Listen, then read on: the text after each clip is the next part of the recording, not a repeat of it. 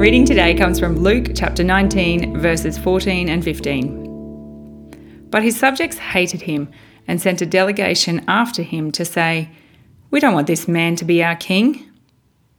He was made king, however, and returned home. Then he sent for the servants to whom he had given the money, in order to find out what they had gained with it. Around the time of Jesus, there had been many rulers or local kings who were detested by the people. One such ruler, Archelaus, had been left the title king of Judea when his father, Herod the Great, had died and his empire was divided amongst his sons. Archelaus was detested for good reason, including that he massacred 3,000 people at the first Passover after his accession. Not wanting Archelaus as their leader, the people sent representatives, just like in the parable, to request that he would not be made their king.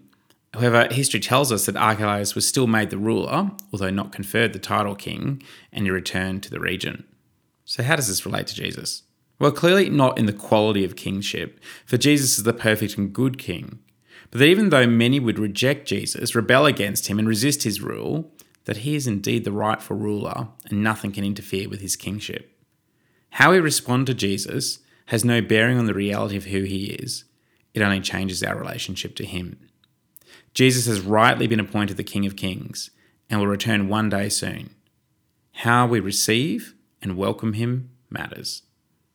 Gracious God, thank you that Jesus is indeed the King of Kings. Please help us joyfully receive and recognise him for who he truly is. In the power of your Spirit, please convict us of any areas in our lives in which we resist Jesus' rule and reign. Help us to live for him, point to him, and rejoice in him. In Jesus' name, Amen.